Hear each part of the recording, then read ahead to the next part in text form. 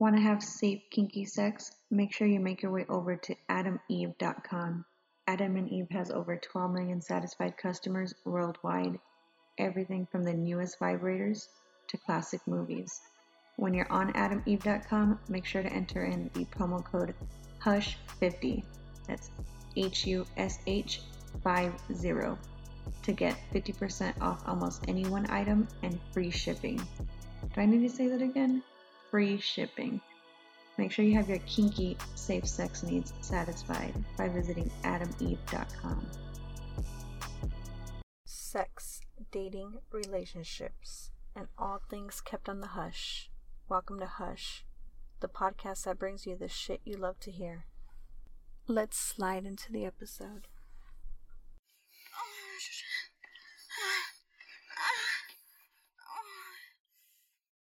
Dropping that sexiness for your ears as we enter another volume of Hush.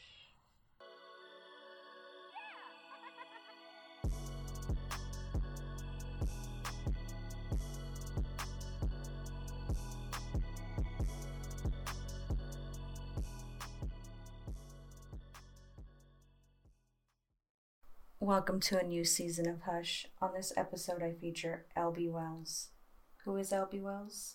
L.B. Wells is the pseudonym for a very successful board-certified surgeon, an ambitious physician who made her way through the jungle of medical training while overcoming the resistance of the male-dominated world of surgery.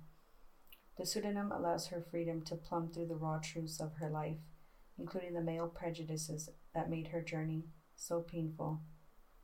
Wells has written a novel that unleashes the ambition necessary for a woman to push through the long road to becoming an esteemed surgeon while discovering sexuality and forbidden love for the first time. Her work is called The White Coat Effect. The story features a protagonist by the name of Rory, a student from a devout Jewish background. Rory is a late bloomer who loses her virginity in her 20s. Her early interactions with men are bumpy affairs that have her wondering what love and sex are all about. With humor and compassion, Wells describes how her mother kept her under wraps and worried more about the upkeep of their elaborate suburban home than her coming-of-age frustrations. And then in med school, Rory falls passionately in love with Amir, an Islamic surgeon from Pakistan. Both families turn against their children when confronted with a love affair that tears down religious boundaries. The resolution of their relationship is a dramatic study of whether love can conquer all obstacles. That bio is courtesy of drlbwells.com, which is the official website where you can reach her at. Thank you for tuning in to the Hush podcast. This is Kim. I have my special guest, L.B. Wells, with me. She is the author of The White Coat Effect, and I want to go ahead and jump right into writing itself. What inspired you to become a writer? Kim, I've always really been a writer, ever since early middle school and high school when, I was assigned essays in English class, and going forward, I just loved writing. The ideas would just sort of come. So it's just one of those, I would say, talents or knacks that I had. I liked expressing myself in words better than I do even verbally. It's just, I find it to be a very artful way to express yourself. You get to take your time and express your thoughts and feelings on paper. And, words are very powerful, especially the way you combine them together.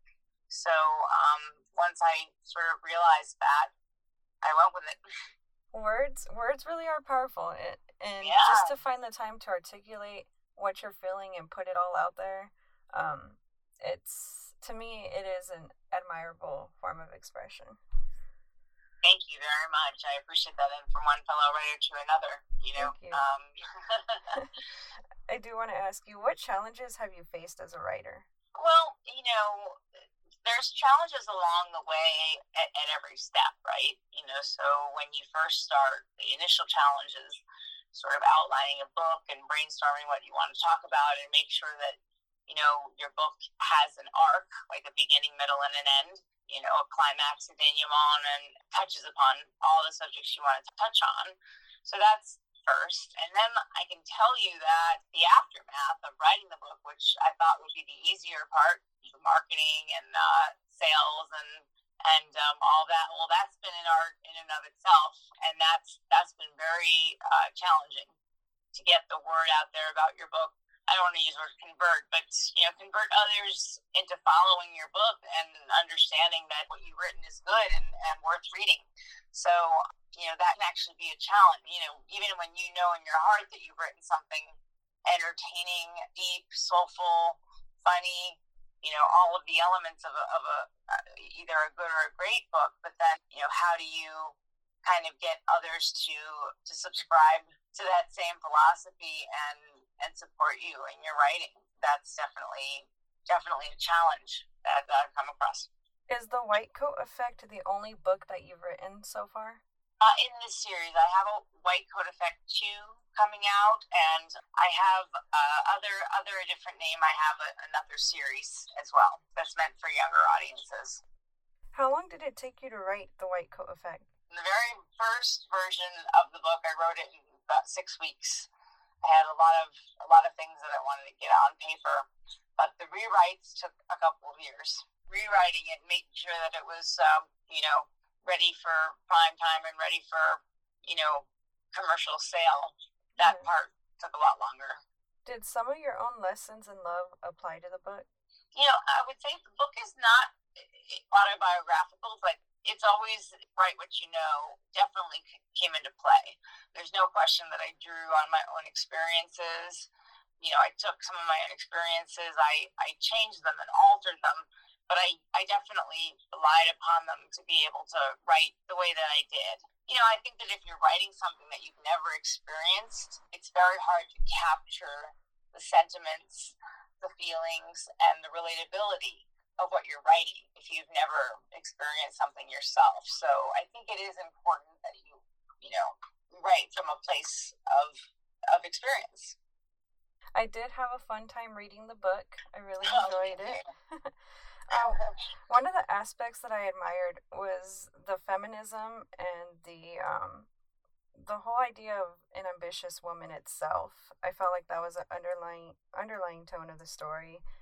And honing in on ambition and determination, do you feel like ambitious women intimidate some men? And did that play into Rory's own experiences?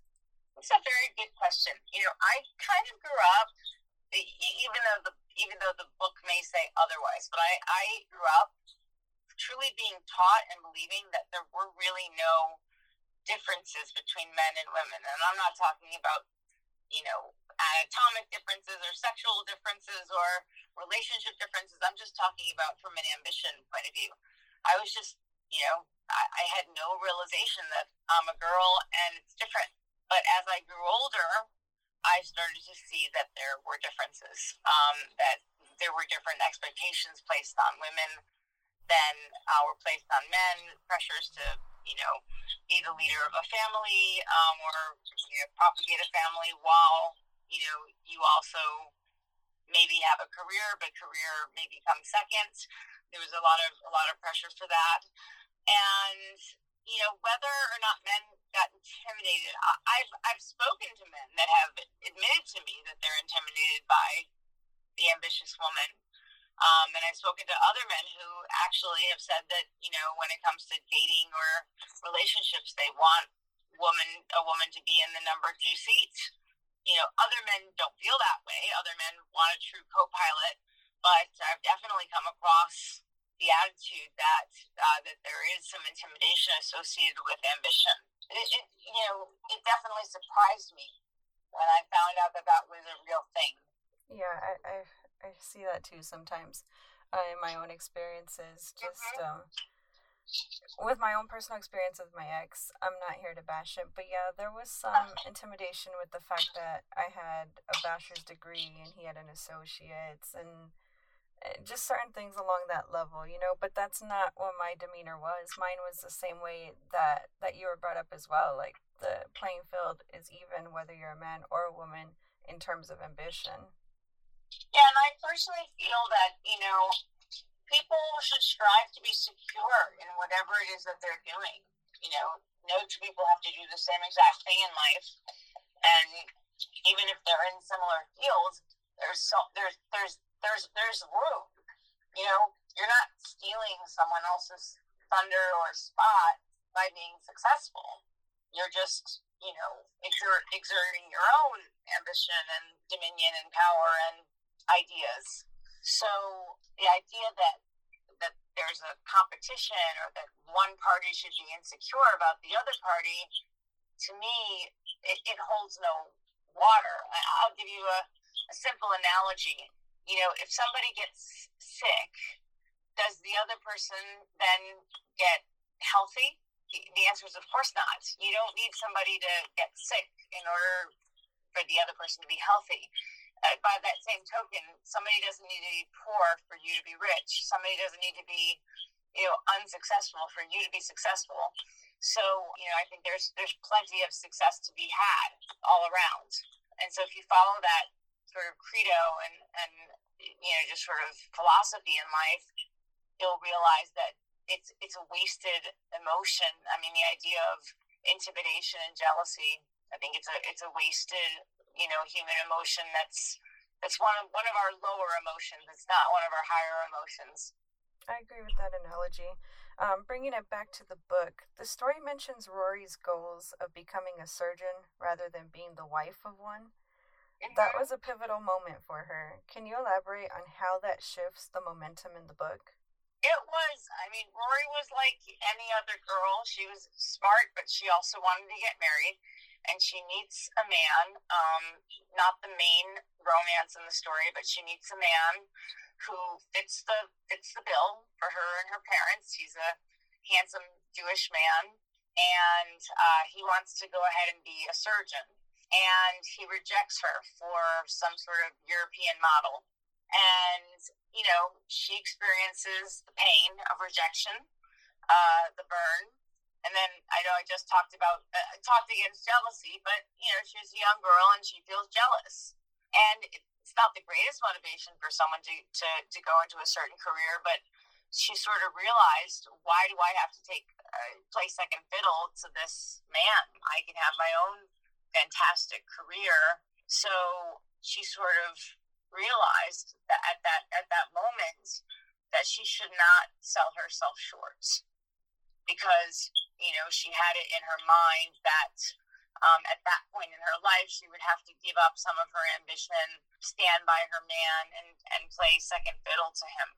So that was a pivotal moment in the book where she realizes, no, I can be this man's equal, if not his superior. As I was reading it, I kind of got the sense that instead of it being more like her parents' dream, that's when she kind of made it into her own.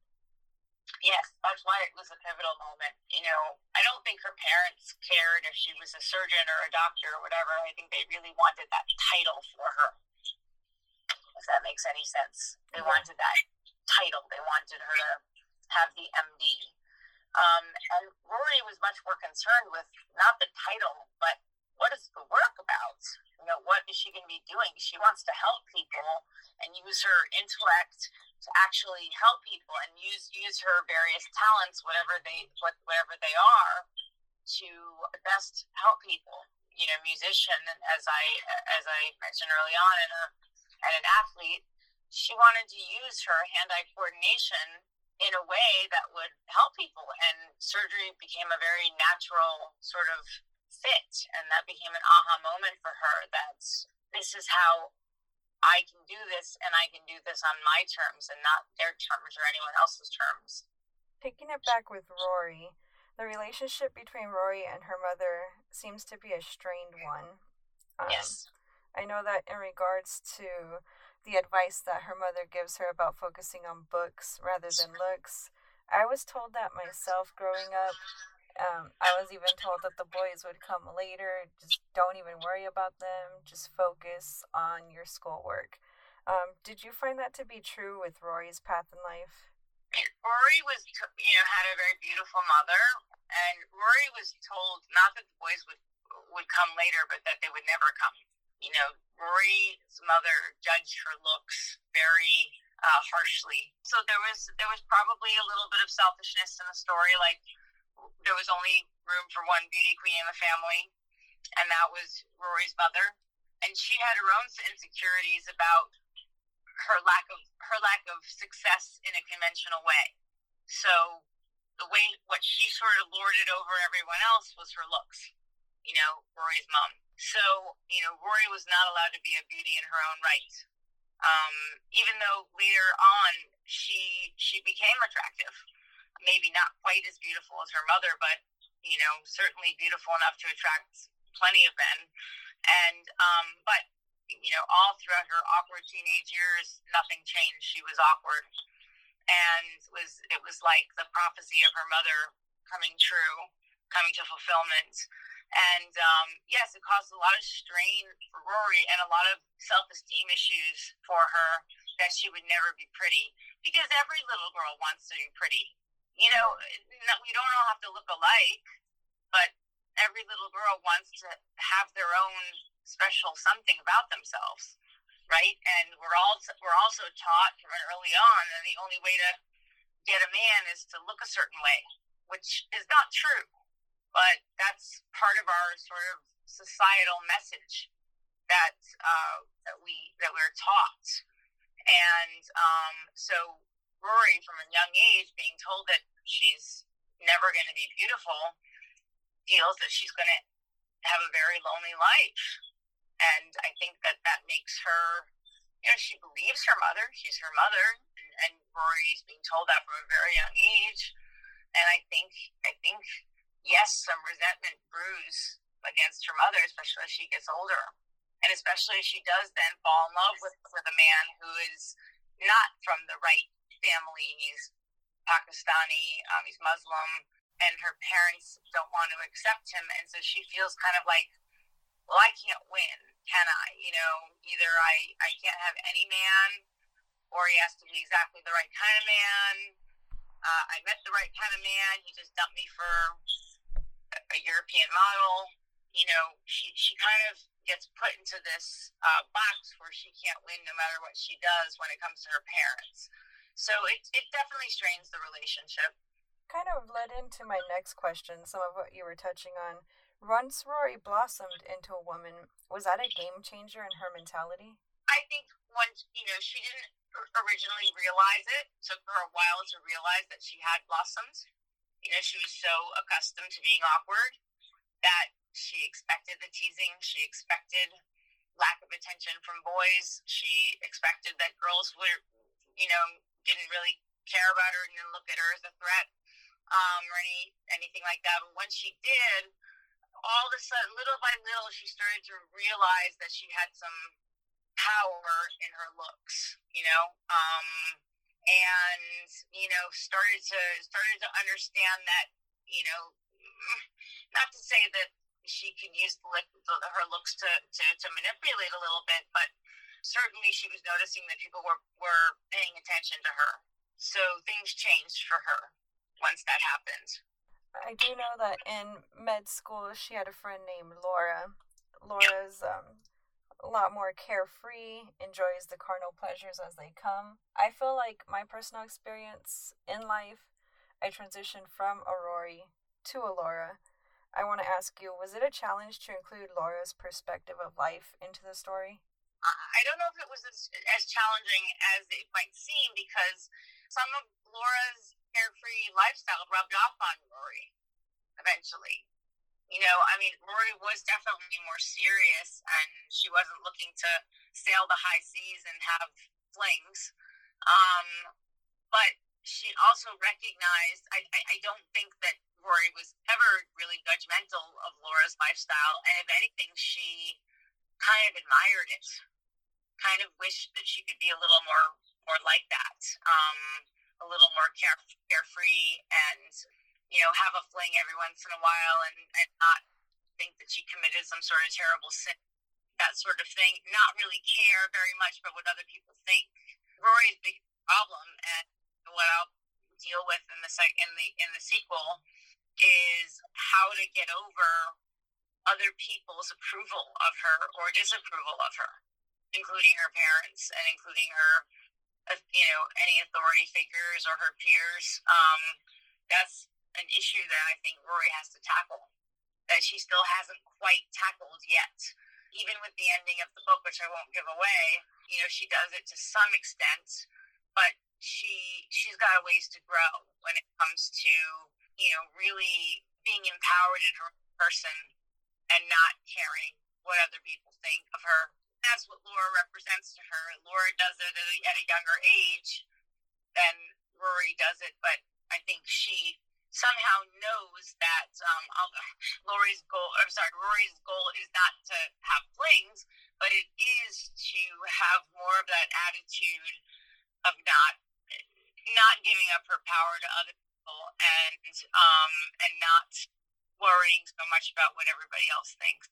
I think that's awesome that you're going to expand on that idea. I know with my own life experiences, it took me a while to kind of balance. I feel like, me personally, I have like a side of me that's like closer to Rory, the way that I grew up with focusing on academics and excelling and trying to build my own ground of success without having to rely on a man. And then there's also that part of me that's like Laura, that's had my flings, had some fun here and there.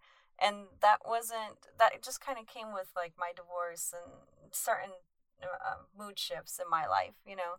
So I think that's awesome that you're going to expand on that. Yeah, well, one of the challenges you're talking about, things that, do they happen linearly or are they staggered? They happen at the same time. So, okay, what comes first? Your school and your success and your ambition, and then your emotional maturity? Or do they happen at the same time? Or does one stunt the other? I would definitely say that one stunts the other. I think it's very hard to mature completely emotionally while you're also so focused on maturing professionally. And, I think that each aspect of our person needs require a lot of attention, just as, again, the example in this book is becoming a doctor, becoming a surgeon. It required everything for her. So why wouldn't it require everything for her to become a self-commanding adult who stands, strong, a self-aware adult? It seems like some people just fall into it. But I actually am not a believer that people just easily just fall into emotional maturity. I think it actually is something that requires the discipline and work. I agree with that. Touching on to what you were talking about, societal expectations, I noticed that's a major theme in the book, and Rory battles with it, from religious beliefs, feminism, sexuality. Were those easy subjects to tackle and address in your writing process? Good question. Not simple, not easy. I definitely had to sort of flex myself and push myself to tackle these subjects. I made the decision when I sat down to write this book that I was going to tackle taboos. I made the conscious decision that I was going to tackle taboos. I was going to tackle the affair with the married man. I was going to tackle the, just being able to talk with a sexual voice. I was going to tackle the interracial romance between a Muslim and a Jew. I wanted to, really, part of it was shock value, but the other part of it was just like, I just felt, if I'm going to write a worthwhile book, it's got to face some harsh realities, some difficult realities, and like I said, some taboos. So it's never easy to tackle a taboo. They're there for a reason. You're kind of going against the grain when you do that. But I decided that this book, was not going to just be something that people read and put down because there was no tension. In order to create the tension, I needed to be able to face some issues that are not always easy to talk about. I totally agree about tackling taboos. I knew that in my own experience. I'm not drawing it back, but it's just, as a human, you just try to relate. Doing this podcast, for one, I knew was going to shut certain doors and open others, so you just know as you're weighing things out, like, okay, if I say this, I know that this won't get me this opportunity, but it might do this. Did you see that as well with writing your book? I knew that like writing a book like this is potentially controversial, and that there could be some consequences to writing this book because it's again controversial and not conservative like my field of medicine, which is a very conservative field.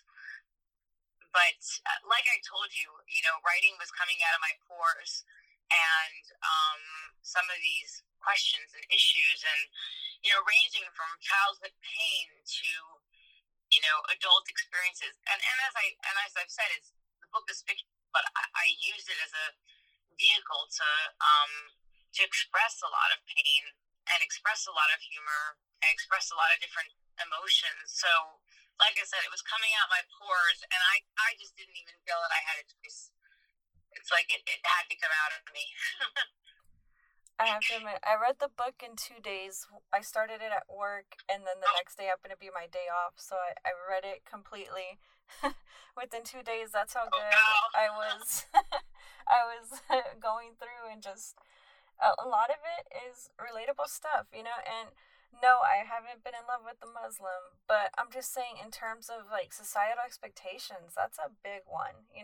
A lot of us tackle these issues that we don't face, so I really admire you just finding the courage to put it out on paper. And well, thank you. First, that's a huge compliment that you're able to read that book so quickly. And this book is not to suggest that every person has to go out and have a relationship with Muslim or somebody of a certain background.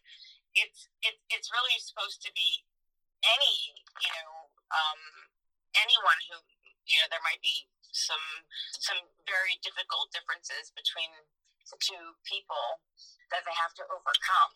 So, it's just supposed to be, I chose it because I knew it had like a West Side Story motif or a Romeo and Juliet motif.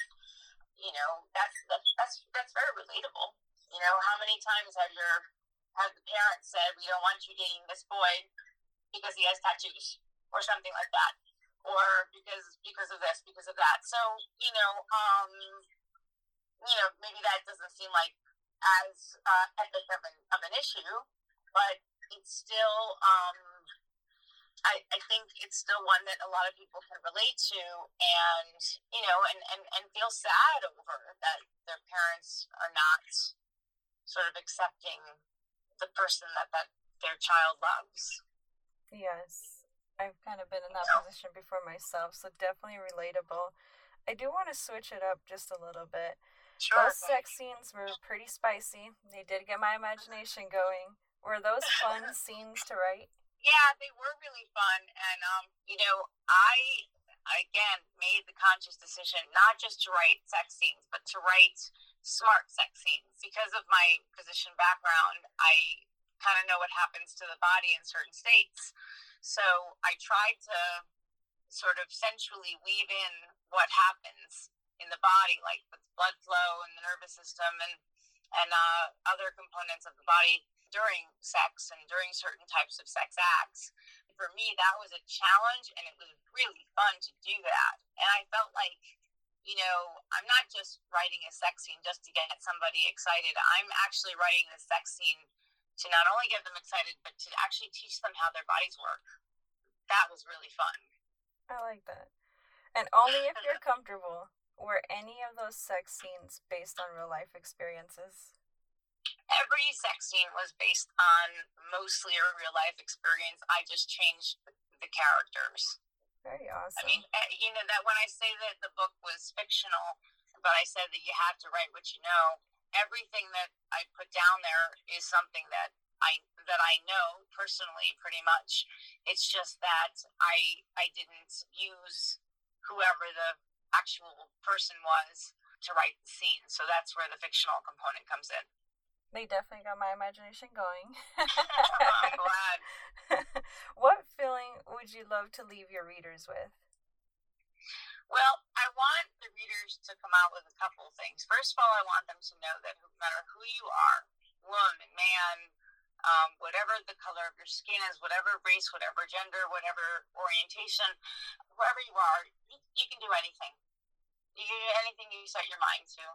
So that's number one. And don't let anyone, including your parents or teachers or anyone else, dissuade you from your dreams. I mean, obviously, look, everybody has to have their own day of reckoning and realize what they're good at and what they're not good at. But if you have a dream and you feel that you have the skills and the qualifications, go for it. So that's number one. I did want to do a little bit of an expose about what it's like to be in the medical world. So I tried to make that truthful and honest, that it is a hard place. Okay, it's not an easy path to follow. So I wanted people to come out with both the difficulty of the path, but then the satisfaction that results when you actually get through it. So that was another. I definitely wanted to titillate and excite people. That was a third goal. And of course, I wanted to, portray the possibilities for love, even in the life of someone who thought she was never going to find it. So a lot of people think they're never going to find love, and then it comes in the most curious ways. Rory does find love in this book, and she's told most of her life that she never will, that she's not really even worthy of it. So I'm here to sort of show you that everybody is worthy of love. I think that's beautiful. I loved it. Like I say, totally recommend thank that you. My audience reads this. And I do want to bring that on to my next question. Where can your work be found? Well, you can find the book going through my website. It's www.drlbwells.com. So the doctor is not spelled out. It's drlbwells.com. There's an S at the end of the Wells. And then, once you get onto that site, you can just click and it'll take you right to Amazon. The other way is to just go right to Amazon, plug in the white coat effect, and it will show up. How can you be reached? Oh, well, first of all, I'm on Instagram at also Dr. LB Wells. My TikTok handle is Dr. LB Wells. Awesome. And my Instagram handle is also Dr. LB Wells. So you can find me there. And then the email is lbwells2020@gmail.com. So I don't check that all the time, but I do check it, once every, week or so. So if anybody wants to ask a question, and I love people to ask questions because I have a blog on my website. So, and I'm looking to make it more interactive as this develops. So, if people have questions, I'm really happy to answer them. Awesome. I love that. I thank you so much for having the time to come on and just chat with me. Thank you. I want to thank everybody for tuning in today for another special edition of Hush. You can find us on thehushpodcast.com, Spotify, iTunes, Apple Podcasts, Google Play Music, iHeartRadio, Podbean, SoundCloud, Spreaker, Stitcher, TuneIn, Red Dragons Radio, any Alexa-enabled devices, and all other major platforms. Also, make sure to visit me on Instagram and Twitter at HushPodcast69.